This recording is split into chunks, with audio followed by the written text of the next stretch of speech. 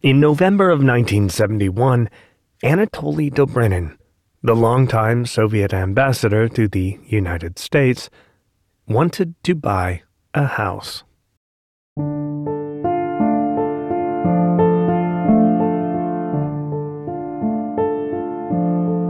He had earned his stripes and a certain reserved degree of trust in the first year of his tenure, serving as the ambassador during the Cuban Missile Crisis, and as a main actor in resolving that conflict. Now, 9 years later, Dobrynin, along with the National Security Advisor and soon-to-be simultaneous Secretary of State Henry Kissinger, had become inextricably linked as two ends of the conduit that allowed for direct communication between Washington and Moscow. Dobrynin would continue as Soviet ambassador until 1986, a 24-year tenure as an essential actor in Soviet diplomacy. But already in 1971, it was clear that he wasn't going anywhere, and his relationship with Kissinger was more than cordial. It was deeply familiar.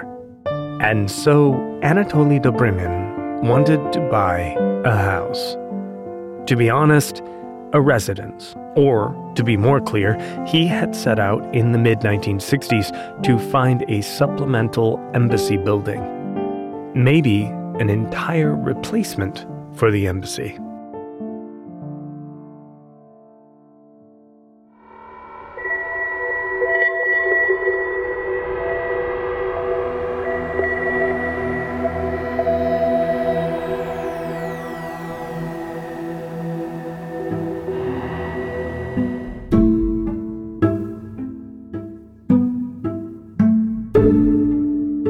The official residence of the Soviet ambassador to the United States had been George Pullman House on 16th Street Northwest in Washington.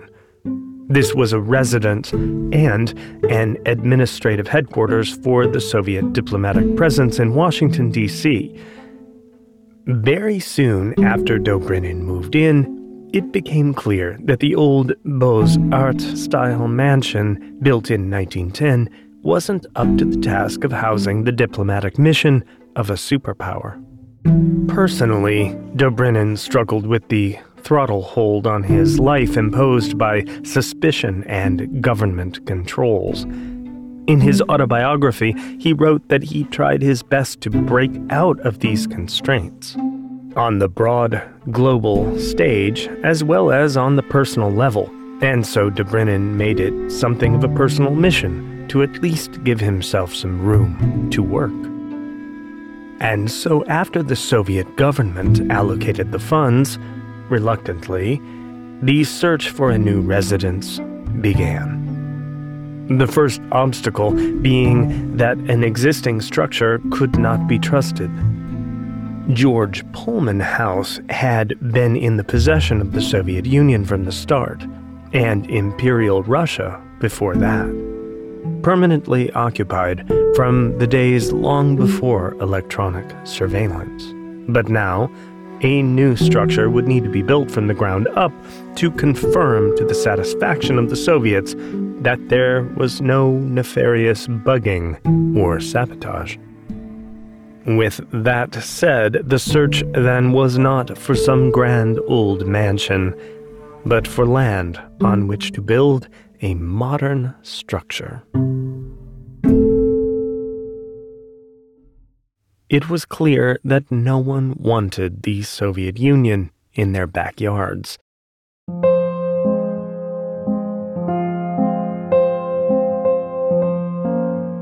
As Dobrynin writes in his autobiography, they protested that they would be forced to live in the vicinity of Soviets who were supposed to surround their embassy with barbed wire and armed guards, and whose trained dogs would savage their children.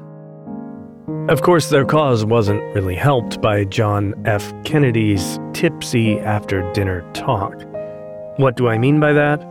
After the Vienna summit with Khrushchev in 1961, President Kennedy took a vacation in Florida and threw a dinner party in Palm Beach, Sometime during the dinner, he announced that the Soviets had assembled an entire nuclear weapon out of parts sent by diplomatic pouch and installed it in the embassy in Washington. If war breaks out, he said, they push the button and destroy Washington.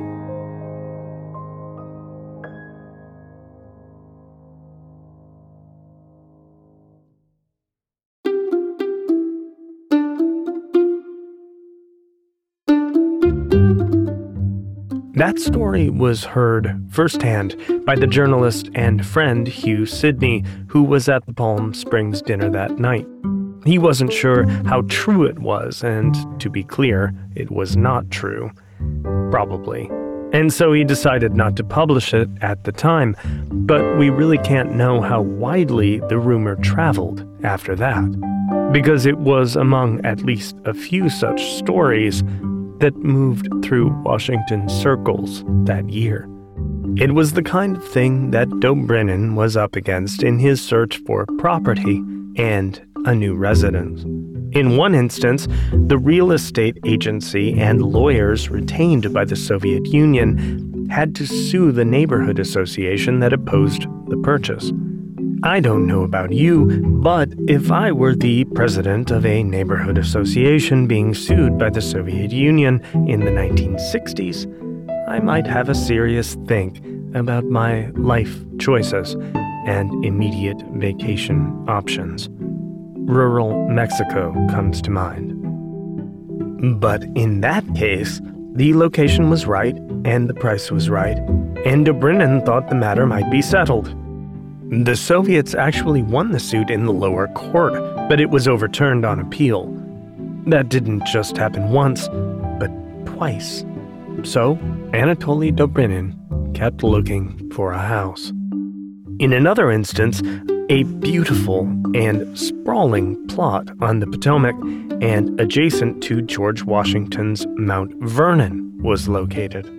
That is a national park, obviously. It was owned by a World War II naval officer who had been trying to sell the property to the National Park Service for years.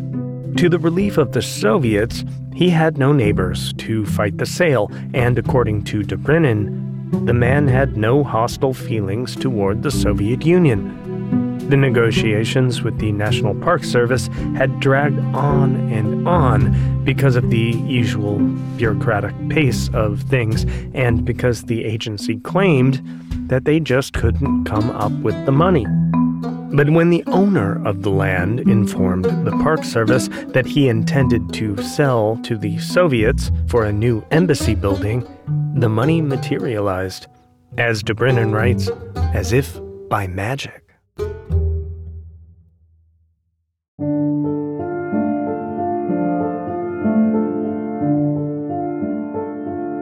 And that brings us to that November in 1971, and up the Potomac to the north of D.C. to an unincorporated community called McLean in Fairfax, Virginia. The plot of land was spacious and wooded, adjacent to the water, right at the Little Falls Dam, which is the weir that cuts across Snake Island. It was perfect. The property dealer had been recommended by the U.S. State Department, and that is why Dobrynin was particularly confused when he was told by the State Department that the sale couldn't be approved. The next day, on a call with his diplomatic partner, Henry Kissinger, Dobrynin brought the subject up. The call was at the very end of the business day, at the very end of the business week. 4:45 p.m., Friday, November 19th, 1971. They both had very interesting accents that I won't attempt here, but this is from the transcribed call. Dobrynin said, "I have to go in 15 minutes, but 2 points, rather 3, about my residence." A note for you history buffs, the other 2 points were about peace talks with the Vietnamese and a treaty about the use of the moon. But for our purposes, Dobrynin went on, quote, "Today, on a low level, we were told without explanation that the State Department couldn't approve it. Kissinger asked for the address of the property. 1101 Crest Lane, McLean, Virginia. Kissinger said, 'Until yesterday, I didn't know you were looking at a residence.' This was, incidentally, probably generally untrue. The Kennedy and Johnson administrations had tried and failed to lend their influence to each of the court battles and help the search for the new residence, which had been going on for years at this point, almost a decade. Dobrynin said, 'It was a dealer recommended by the State Department.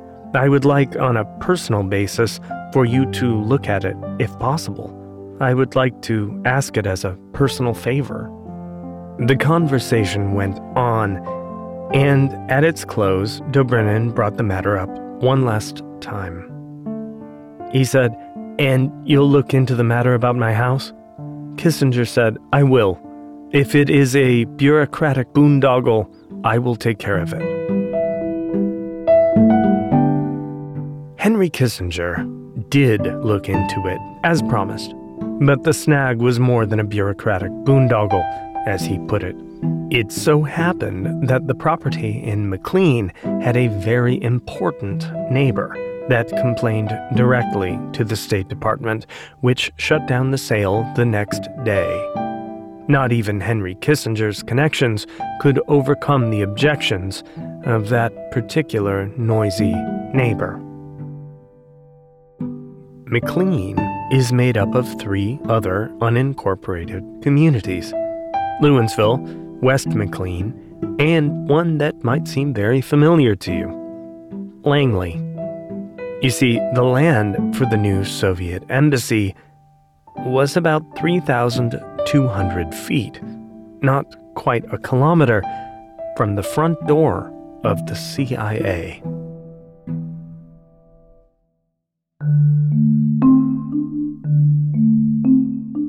Not even Henry Kissinger could save the deal when the CIA offered the State Department what can only be described as a hard no.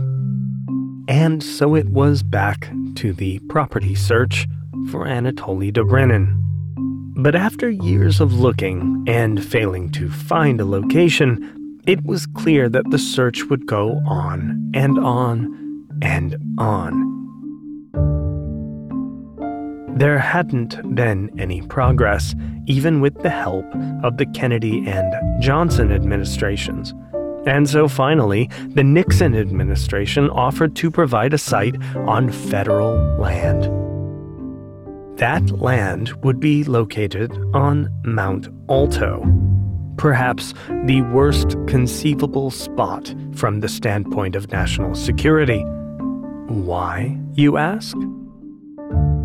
Mount Alto is the 3rd highest point in the District of Columbia.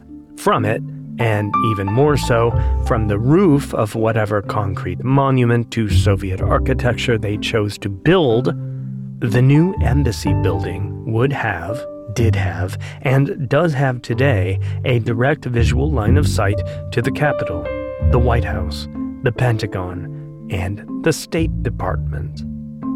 It was perhaps one of the happiest signals intelligence accidents ever to befall the Soviet Union.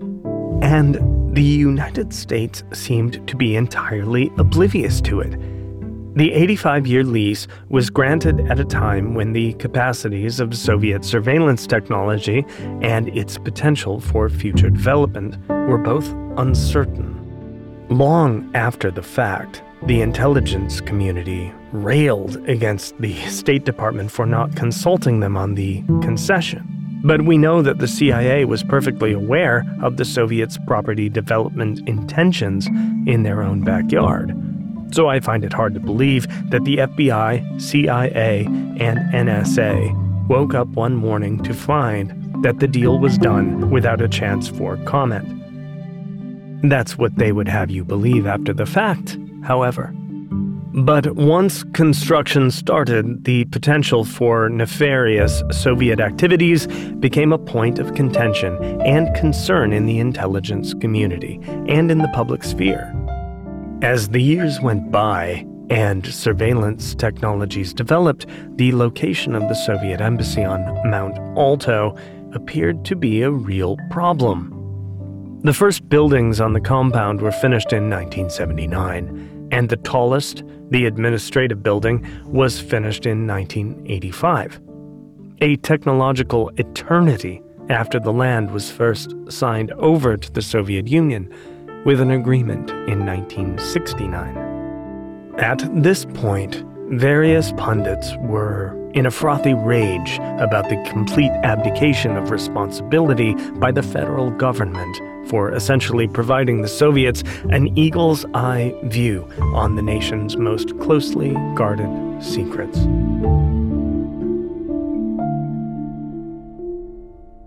And what exactly did those pundits have in mind? Well, for one, microwave transmission interception.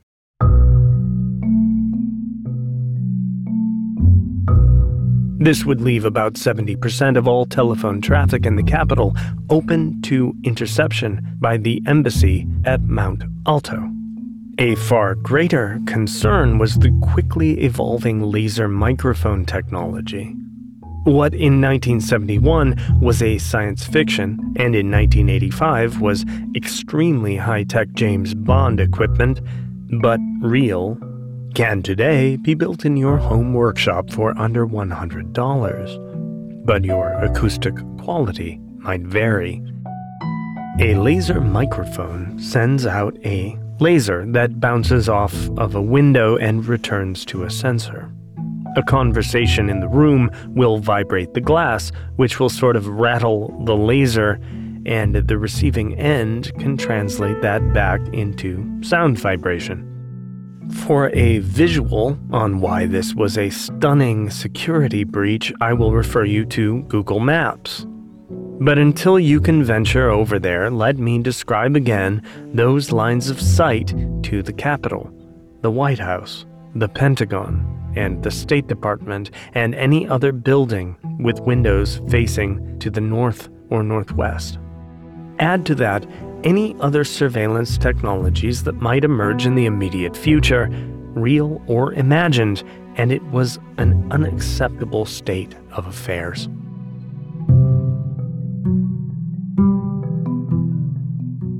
But the suspicions of Soviet eavesdropping were not unfounded, or without precedent. A notably clumsy early attempt is today referred to as the Moscow Signal. From 1953 to 1976, a low-power microwave signal was beamed into the west side of the embassy in Moscow between the 3rd and 8th floors from a nearby apartment building.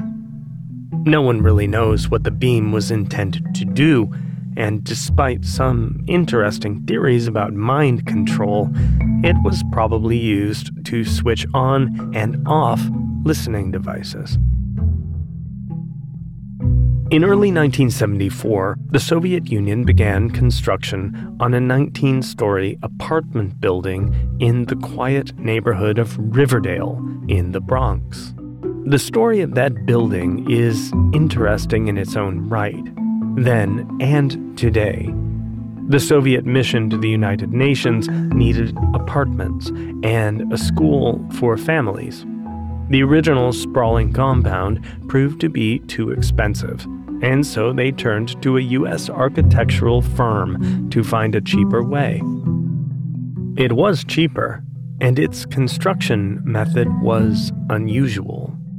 All of the workers and materials were imported from the Soviet Union to eliminate the chance that U.S. intelligence could implant listening equipment. 2 concrete masts were put up, the full 19 stories, and each steel-decked floor was assembled at the base, at ground level, and mechanically lifted to the top. The entire tower was built from the top down, One article on the construction likened it to a twin popsicle. There was great suspicion of what went on in the top floors of the tower from the outset, prefiguring some of the surveillance worries that would come into play again at Mount Alto. In 1985, the venerable columnist William Safire commented, quote, "Washington is beginning to get the feeling long held by New Yorkers surveyed from a tower in Riverdale." Those worries were, of course, well-founded. In 1978, an advisor to the Soviet Foreign Ministry who actually lived in the building defected to the U.S. Not just an advisor. His name was Arkady Shevchenko. He was the highest-ranking Soviet official ever to defect to the United States during the Cold War. In his book, Breaking with Moscow, he wrote, quote, "The apartment building in Riverdale bristled with antennas for listening to American conversations." But that's not all. Shevchenko also confirmed the long-standing suspicion that the Soviet country retreat at Glen Cove, New York, was also a giant spying ear. He wrote, "When I first came to the United States in 1958, there were 3 or 4 KGB communications technicians and their gear sharing the former servants' quarters in the attic. By 1973, the specialists intercepting radio signals numbered at least a dozen, and they had taken over the whole floor. So it wasn't paranoia. It was a very real Soviet pursuit that certainly would have gone on at the new embassy at Mount Alto, but with a stunningly improved view.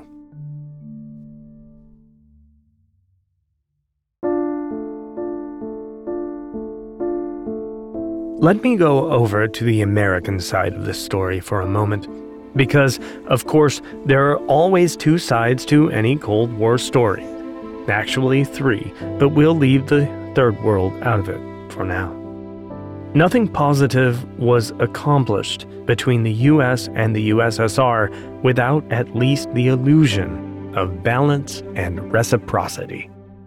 In 1953, the U.S. Embassy staff in Moscow moved into a building on what is now named Novinsky Boulevard. The conditions, said the State Department, were cramped, inefficient, and unsafe. The U.S. pushed for a new building in the 1960s, which worked well because the Soviets in Washington felt that they needed the same room for expansion.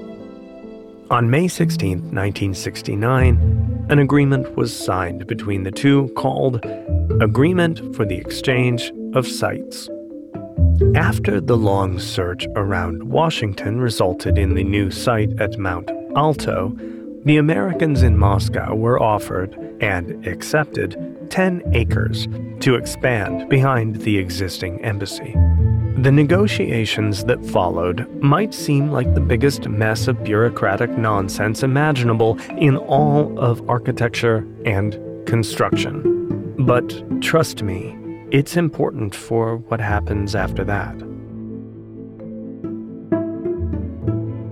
The U.S. proposed a 2-stage process to be carried out simultaneously on both embassy sites. The host country would furnish materials and perform all of the basic site, foundation, and structural work. The owner would do everything else using workers from the host country and source of choice for the materials. Each of the new buildings, in Moscow and Washington respectively, would be 8 stories tall and would be finished inside, above the 4th floor, by the owner's choice of labor and material. Does that make sense? That means that in Moscow, the building would be built by Russians with Russian material, but above the 4th floor, it would be finished by imported Americans with imported American material. The same in Washington, but reversed. The U.S. knew that the Soviets would be using their top floors for spying, And the Soviets knew that the US knew that, and knew that the US would be using their top source for spying, and that all seemed fairly even to everyone involved, and the agreement was signed in 1972. The US laid the cornerstone of the new office building in September 1979. And that's right. It took 3 years to agree on how many floors each would need for spying in their respective new embassies, and 7 years to start building them. It is truly a wonder that anything constructive of any kind was ever accomplished between the United States and the Soviet Union during the Cold War. So, back to Mount Alto. Now under construction at this point in our story, U.S. intelligence was just itching to figure out a way to stick it to those Ruskies. And thus, Operation Monopoly was born. The plan was simple enough. It would involve digging a secret tunnel under the new Soviet embassy. The FBI bought a house across from the construction site at 2619 Wisconsin Avenue. Surely to the amusement of the Soviets, they cut down the trees in the front yard, installed security cameras in the front windows, and took up positions for a 24-hour-a-day stakeout. In the basement, work began on a well-appointed tunnel. Probably. It isn't a certainty that the tunnel started from the FBI stakeout house, but it's likely enough. The tunnel was a boondoggle. It was a technical failure because the equipment installed in the tunnel under the new embassy just couldn't pick anything up. This was because the Soviets had installed very effective electronic countermeasures. A bigger, though simpler, problem was that the FBI simply didn't know where it was in relation to the various rooms in the building. With the millions upon millions spent on the tunnel, they never figured out how to tell the difference between a meeting room and a storage closet. But the biggest issue with the tunnel's effectiveness, the FBI didn't even know about. One of their own, Robert Hansen, had been selling secrets to the KGB since 1979 and had divulged the existence of the embassy tunnel. The FBI abandoned the effort and sealed the tunnel in the 1990s. In the final analysis, it generated absolutely no useful intelligence.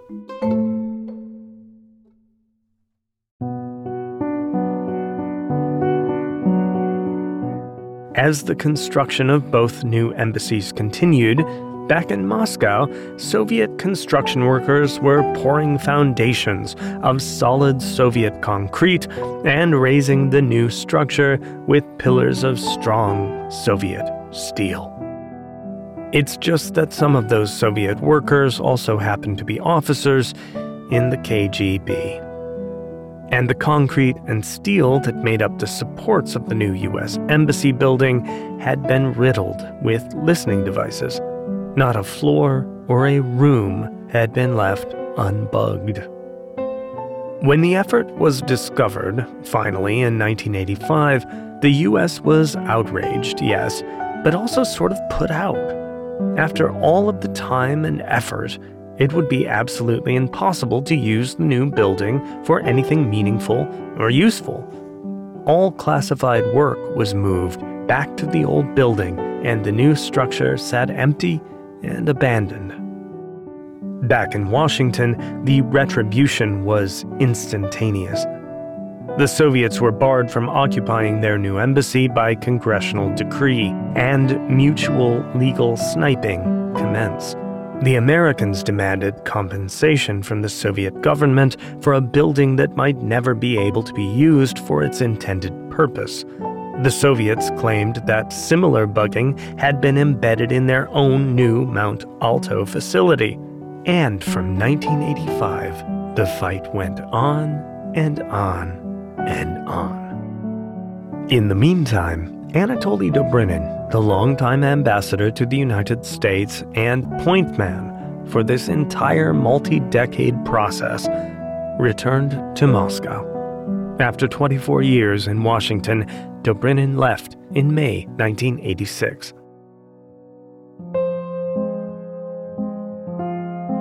Though some of the apartments and office space on the new Soviet compound were occupied and had been since 1979, the main structure was left in limbo, for a few years anyway. Its final disposition was entirely dependent on the resolution of the situation on the American embassy compound. So what was to be done? With a new office building that was informally referred to as the Great Antenna, transmitting every conversation and toilet flush in the new U.S. Embassy back to the KGB. The Republican congressman from Texas said of it at the time, "It's nothing but an 8-story microphone plugged into the Politburo." Things chugged along. It's really unclear how long the back and forth would have gone had geopolitical events not put the dispute into perspective and revealed it for being both petty and unnecessary. Because there, in the dying light of the Soviet Union, something truly extraordinary happened. We'll take this from another Texas political legend, the last U.S. ambassador to the Soviet Union, Robert Strauss. In the final months of the existence of the Soviet Union, Strauss met with Vadim Bakatin, the last chairman of the KGB, and the knower of all secrets. To the slack-jawed shock and amazement of the American ambassador, the head of the KGB provided him with the design and location of every listening device in the new embassy building. It was, Bakatin said, in the interest of openness, or glasnost being the buzzword of the day. Strauss commented, quote, "This is the most amazing thing that's happened in my life." At a lunch with Strauss soon after the revelation, Anatoly Dobrynin asked, "Well, what about returning the favor?" suggesting that an equal exchange could get both embassies up and running. Strauss laughed at the suggestion. In fact, the U.S. wasn't even willing to trust the disclosure of the bugs. Honestly, that's a ridiculous thing for me to say. When the head of the KGB says, "Here, no more secrets," you really just have to take that with a shot of vodka and an old saying, I know. Fool me once, shame on you. Fool me, well, you can't get fooled again.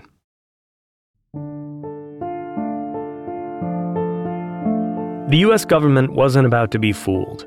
At a cost of $240 million, the new embassy building was taken apart, brick by brick.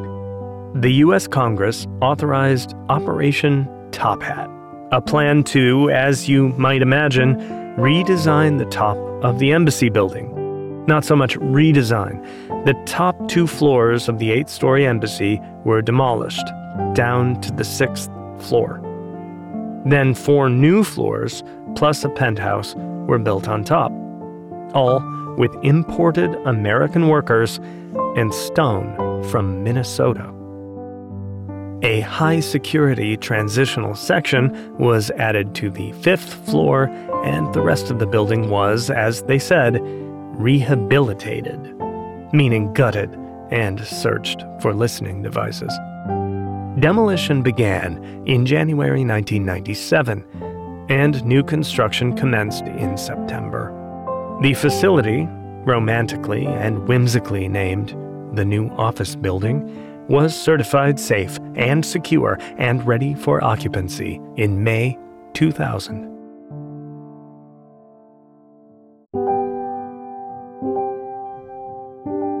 The Soviet embassy in Washington didn't require the kind of deconstruction and reconstruction that the American embassy did. Soviet countermeasures prevented any existing listening devices from working, and Robert Hansen had told the Soviets about the FBI tunnel long before. And yet, the Soviets were never able to move into their new facility. because the Soviet Union simply ceased to be. Negotiations with the Russian Federation in those early days were smoother, though, and the Russians were able to move their diplomatic mission into the Mount Alto compound in 1994. Anatoly Dobrinin had begun his search for a new house, a new diplomatic residence, and what became an entirely new embassy compound in the days of the Cuban Missile Crisis. Even by bureaucratic standards, the wheels of the project moved slowly, bogging down at every new development, change of leadership, or suspicion of a security breach. But this story does have closure, because in 1994, Anatoly Dobrinin returned to Washington on a personal visit, preparing his autobiography. And he was finally able to stay at the new embassy, at the new home for the Soviet and now Russian diplomatic mission, more than 30 years after he had started looking for a new site.